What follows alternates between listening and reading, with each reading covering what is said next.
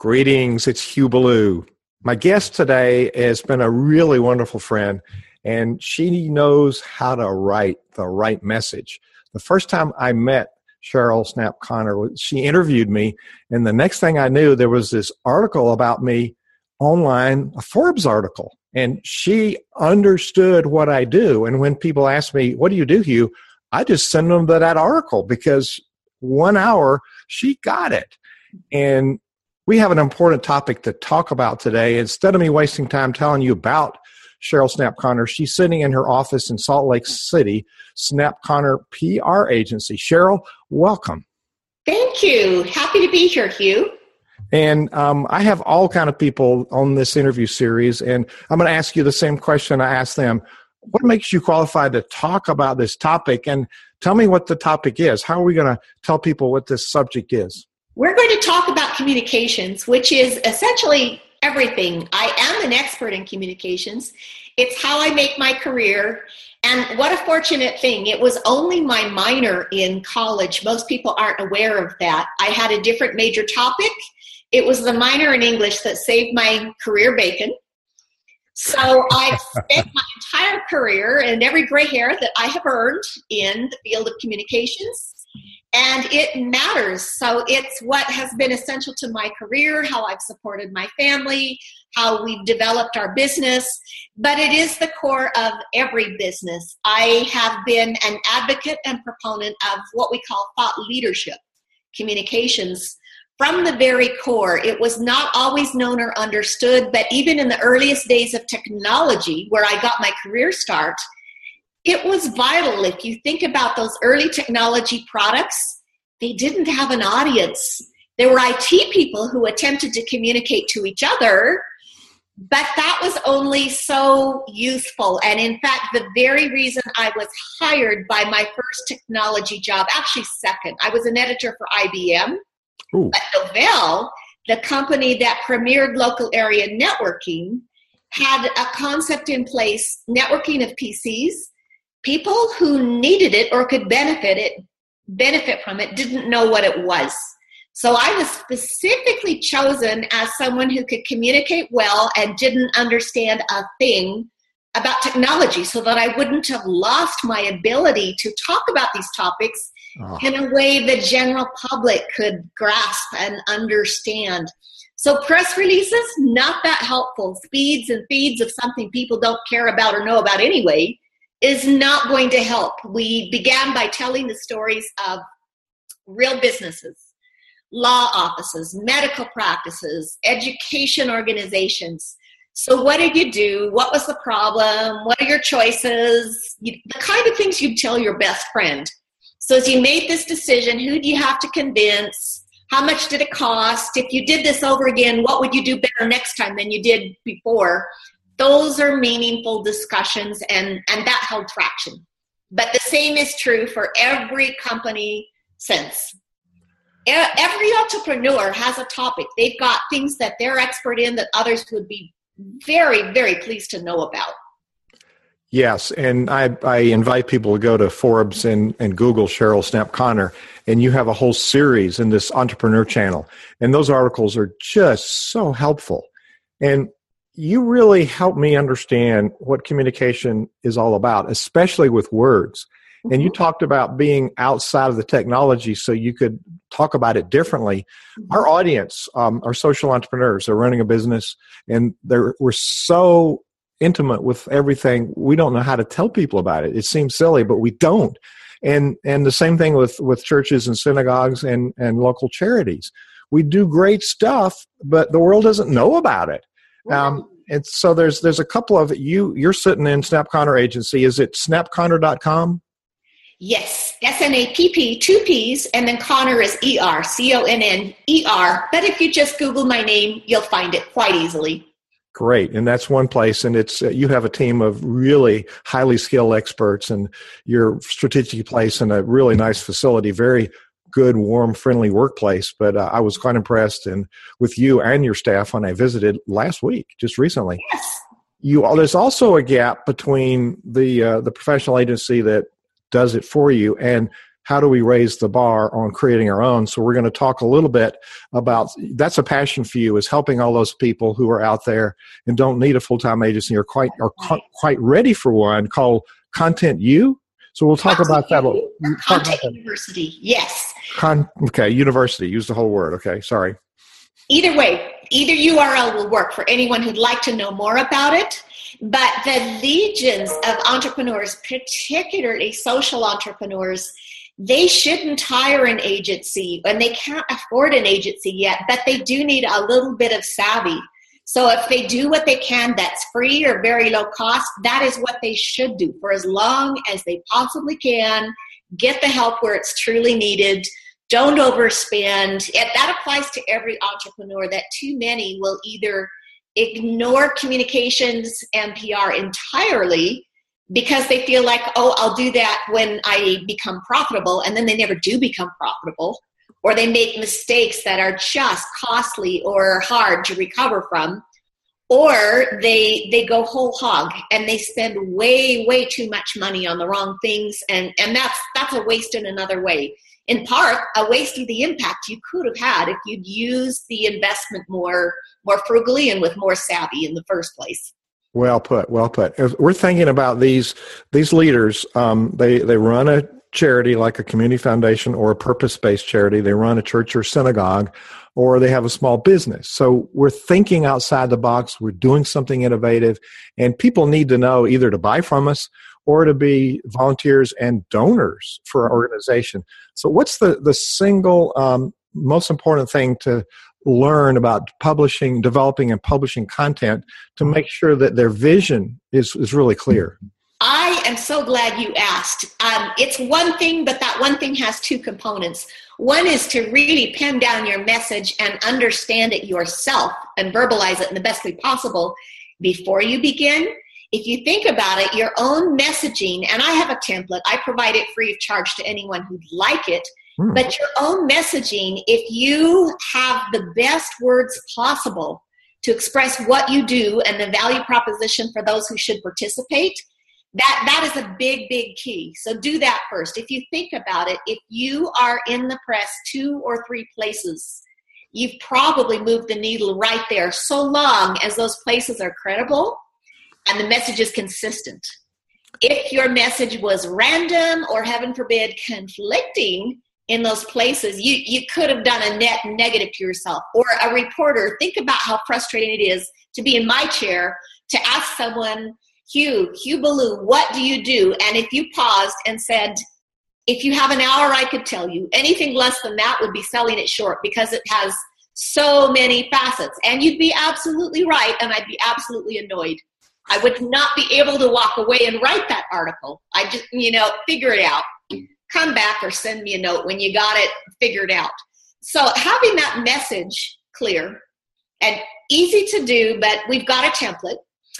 But the other, and this is the golden rule of communications, think about your readers, your listeners first. So many people just can't get over this author's ego. It's my voice. It's my persona. I need to be true to my authentic voice.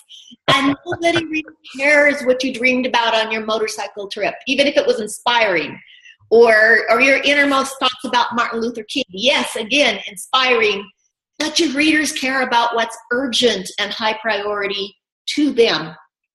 And that could be that they want to make a difference in an area that you are passionate about. Okay, tell them how. Give them something they can grasp on, something they can do, something they can know, and a way for them to get on board that is not a hard sell, but an invitation that allows them to go as far as they like. Another aspect of getting over that ego is thinking about where it should appear. Maybe your ego would be well served, and your credibility too, if you were an author for Forbes.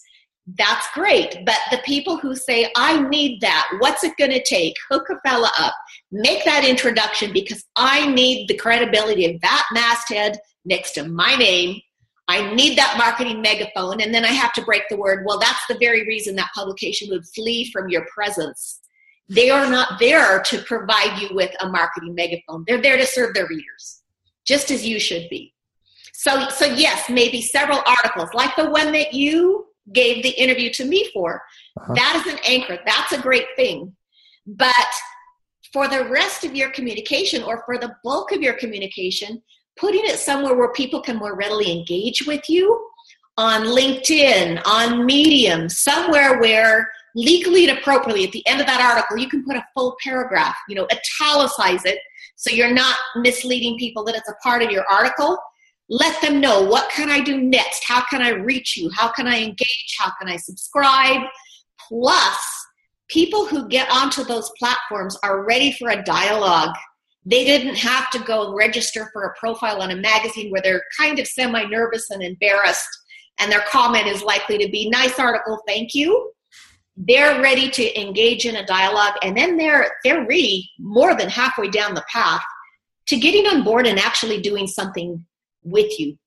There's a gentleman I wrote about recently. You can find my article on him, Benjamin P. Hardy. I saw that one.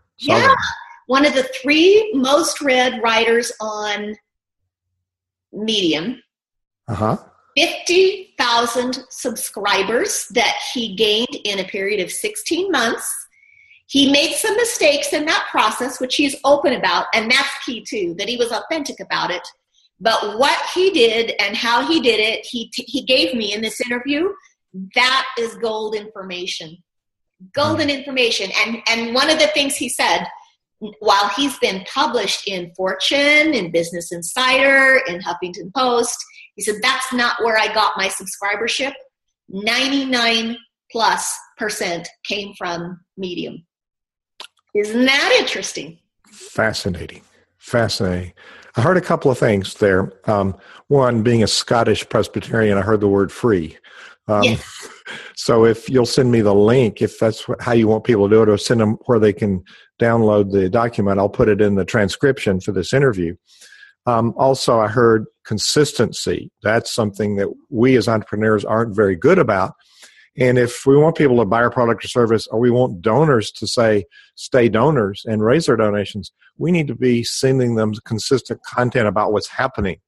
And I encourage leaders that are building organizations to have what I call advocates, people that are important, that you just send them updates, what's going on. And they're successful people who are in a position to connect you with other successful people. They need information.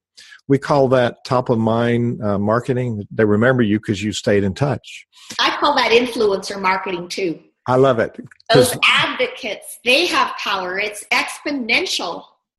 Everybody wins. They win if they share valued information. And if you are the conduit of that, everybody gains. And what we talked about in my interview in 2013, it's been a couple of days. I reframe leadership as influence. People think that a conductor is a dictator. No, we can't influence people with a little white stick, but you can influence them. And so leadership is influence, and being able to articulate that in words is a great gift. Well, this is so helpful. Thank you. How do we measure results? We send out stuff and it just goes out there. How do we know it's working? Well, there are multiple metrics, and honestly, in the final analysis, it's going to be the growth and success of your program. So that's that. But to distill deeper, where am I specifically getting the best return for the efforts I'm making? There are multiple things you could consider. One would be just increasing subscribership. In the case of Benjamin Hardy, he noted that even when he was getting 10,000 new subscribers a week, a lot of them were just passive participants who, yes, I'm interested and compelled by what you have to say, but that's the extent of it. So he developed a process. First of all, he recognized that when he first had a really, really home run viral article come out, several 100,000 people a week hitting his website. And his website, he said, my website sucked. I was not prepared. I had no way to gather in the traction. Now he's learned, and he sends people, instead of going direct to his homepage, to a landing page that says, here's how to subscribe. And if you do, you can have my free ebook. His ebook is really, really good. Slipstream time hacking. He put a lot of thought and energy into that book. It's high value. So giving something of high value when people subscribe, so they're compelled. And then in his case, he sends people 5 email notes in sequence after they've subscribed, describing 5 of the principles he considers important for productivity. On the 6th mailing, he sends them an invitation, not a hard sell, but an invitation to purchase his first product. It's an intro course that is $19. So it teaches his 7 productivity principles, but does so in a high-level way. So it's not like he's giving away the store of everything he could provide. It is high level, but it is high value. But then people get on board and they have purchased something. So now he's got active, engaged audience that he knows. For example, and he's a big proponent of the principles of Stephen R. Covey. Mm-hmm. And in fact, those were kind of an influence for the most viral article that he wrote. While he doesn't have a business or an agenda yet, he knows that he will. He knows it's a foregone conclusion that he'll need to write, so he's honing those abilities. 28 years old. For one thing, with that massive audience that he has amassed, those who've just subscribed and those who've purchased something, whatever book he introduces next is foreordained and guaranteed to be an instant bestseller. Yeah. Now imagine what you could do with that level of influence. What kind of change could you enact with that power behind you? You have just hit on something. When I work with people building out any of these enterprises, we redefine leadership as influence. And underneath that is building relationship. And I also tell them underneath communication is building relationship. And what you just described, he's getting known and trusted. He's built relationship with a tribe of people. He has. They're going to look for the next thing. So we tend to want to rush and get to the sale rather than creating value for people. And that's what I heard you say in that. He's created some unique value for people who now are poised on the edge of their seat for the next piece, which I love. In fact, another influencer, Dean Graziosi, he is in the area of real estate, but there is social entrepreneurship in some of his thinking and some of his offerings. And his motto, which I love, is provide insane value. Oh, I love it. Love it. Insane value. Is that cool? And because he's been successful in doing that, he's attracted some detractors. It's inevitable. You get that much traction, there are going to be a few vocal people who disagree, who are just having a bad day, need a hug. Maybe they're just plain turkeys. He says, never ignore that vocal minority. Listen to them. While it's painful, what was the kernel of what they said that maybe you should learn from? Consider that. Consider the source, but also consider that maybe there was a core of a message in there that you really did need to hear. And that's a little humbling, but important as well. Well, and I like to go another step and have some dialogue with them, because sometimes it's not the words that the meaning, it's something behind the words. And so understanding and that building relationship and valuing that communication, right. I commend you. They just wanted to be heard. Absolutely. They know that you heard them, that you cared, that you listened. Maybe that's enough. Often it is. Yeah, and you don't have to debate the issue and just say thank you. And getting over ourselves, like you said earlier, not everybody's going to hear us the same way, and that's so helpful. You mentioned earlier on thought leadership. Mm-hmm. Dig deeper, is everybody a thought leader, or what separates that, and do organizations have more than one thought leader? That term maybe is jargon to some, but I think the term expert source maybe is another. Influencer, I think everybody understands. Thought leadership would mean that you are somebody with authority who is regarded, who has following that respect and anticipate and listen to what you say. Yes. And in fact, there is good reason for there to be multiple thought leaders in an organization. For one, suppose there's only one thought leader, it's the CEO, and the CEO leaves or makes a misstep. Think about that. If there are multiple employees, there's another name for that kind of phenomena that not everyone understands, but I think it's powerful. Employee advocacy. Ooh. Yes, if there are people in your organization that are not only allowed, are actually invited or compelled to join with you, they gain authority, they gain skills that make them promotable, and they are magnifying your message in a way you could not achieve on your own. I've told this story a few times, but I think it bears retelling. A Salt Lake organization that had a successful IPO.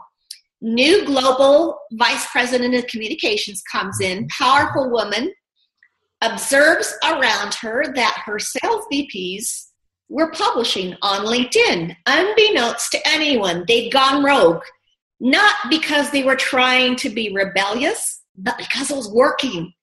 They were gaining sales. But imagine how much better that could be, and safer too, because now they've got SEC requirements to think about.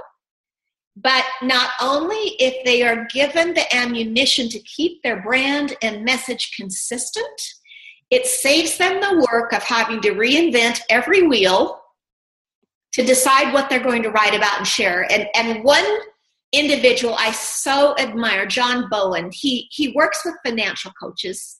He conducts an extensive study every 6 months. So the people he counsels and teaches are not having to think, okay, you've taught me what to do. I need to think of a topic. It's handed to them. It's golden. Now they're walking within the brand, but they're creating their own influence, those power relationships in a very, very effective way. And in fact, there is research currently that shows brand advertising. If you see me holding a Diet Coke, you'd know I like Diet Coke, you'd be right. That's not as effective as account selling, where you have a relationship with an individual, or there's an environment of trust that's a head start towards what you want to do next with that individual. So foster that, and foster as much of it as you can. It's also a reputation protection. If that message is told consistently by multiple people, and you will understand this, there is a polyphonic sound that occurs. There is an orchestra of outcome, not a lone voice. That is powerful. Great. If somebody makes a mistake, we're human, somebody gets into a reputational mess, you're better protected that way too, that the whole organization or message didn't come down on the back of one flawed individual. Yeah, that's right. You have a symphony or a choir of high-performing individuals, which you nurture. And a lot of leaders don't understand. That's why I've reinvented leadership, because what we've been taught is not working. It's not right. I'm subject. You got time constraints today, but I wanted to talk, and as we wrap up, about Content University and your passion behind that, and a little bit about content marketing. Do you have time for those two? I do. I'll be quick, but we developed a program, and in fact, the editor I wrote for 4.5 years at Forbes, when Forbes moved its headquarters, he took the jump into entrepreneurship and joined my team and developed with us a curriculum. It's not a lengthy curriculum, 10 lessons, Content University. My thought was, how could we put Tom Post in a box and provide that kind of counseling to everyone, because they can't afford it? So we made it affordable. So that program, which we have on a video book and online, and we do some workshops with people, either in person or via Zoom as well, $1,000. So thought leadership in a box. Every person or organization can manage that. It's honestly less than the price of one article that you would engage an agency to write for you, let alone get it published. So most people can complete that training in 10 hours or less. We do provide some direct coaching with them to help make sure they succeed. At the end of that, not only have they completed an exam that gives them our certification, we're working with Hugh, in fact, to see if we can get that quickly advanced to continuing education credit in as many verticals as possible. But our certification and a completed publish-worthy article that we would help that individual publish if needed, so that they know what to do with it. Even as valuable as a great piece of writing is what to do with it to advance your vision, your mission, your business. So that's available. low cost. And then the last thing, our Snappington Post newsletter, our website or any of our properties you go to, any of my columns will tell you how to subscribe to that. It's free. That word you love, free. Just subscribe to it. We won't overburden you. Every other week, we will send you an email of the articles we've created, the value add, and are going to start adding to that the best of Content University. So the best writing that comes out of our constituent base, we'll provide that too.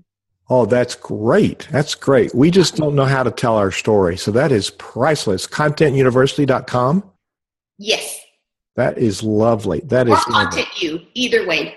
Either word. Cheryl, as we wrap up here, I want to invite you to give people a tip that's going to help them revise or rethink their whole communication strategies. But remind people it's Snapp Connor with an ER. Agent is SnappConner.com.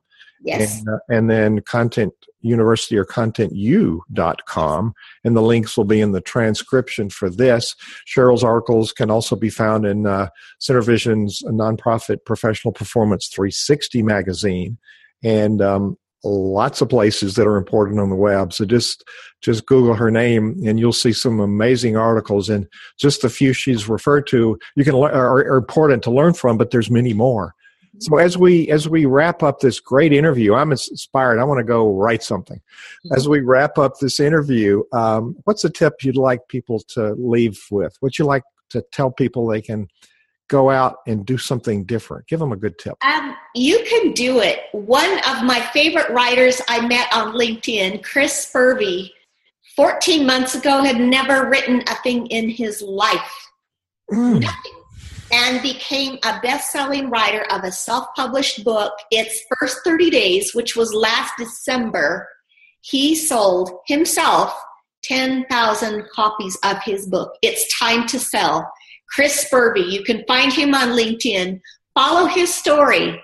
I wish I could say he was a Content University graduate, but he intuitively discovered the principles himself and used them and writes and shares freely. How he did that, you can do it. If he can do it, you can do it. Spell Furby, F-E-R... Furby, S-P-U-R-V-E-Y. I'm glad you asked me. S, okay. H-R-I-S. So for all those people that said, I can't write, get over it. Yes, get over yourself. Cheryl, you're wonderful, amazing. Thank you so much for sharing your tips and your time today. Thank you, Hugh. This podcast is a part of the C-Suite Radio Network. For more top business podcasts, visit c-suiteradio.com.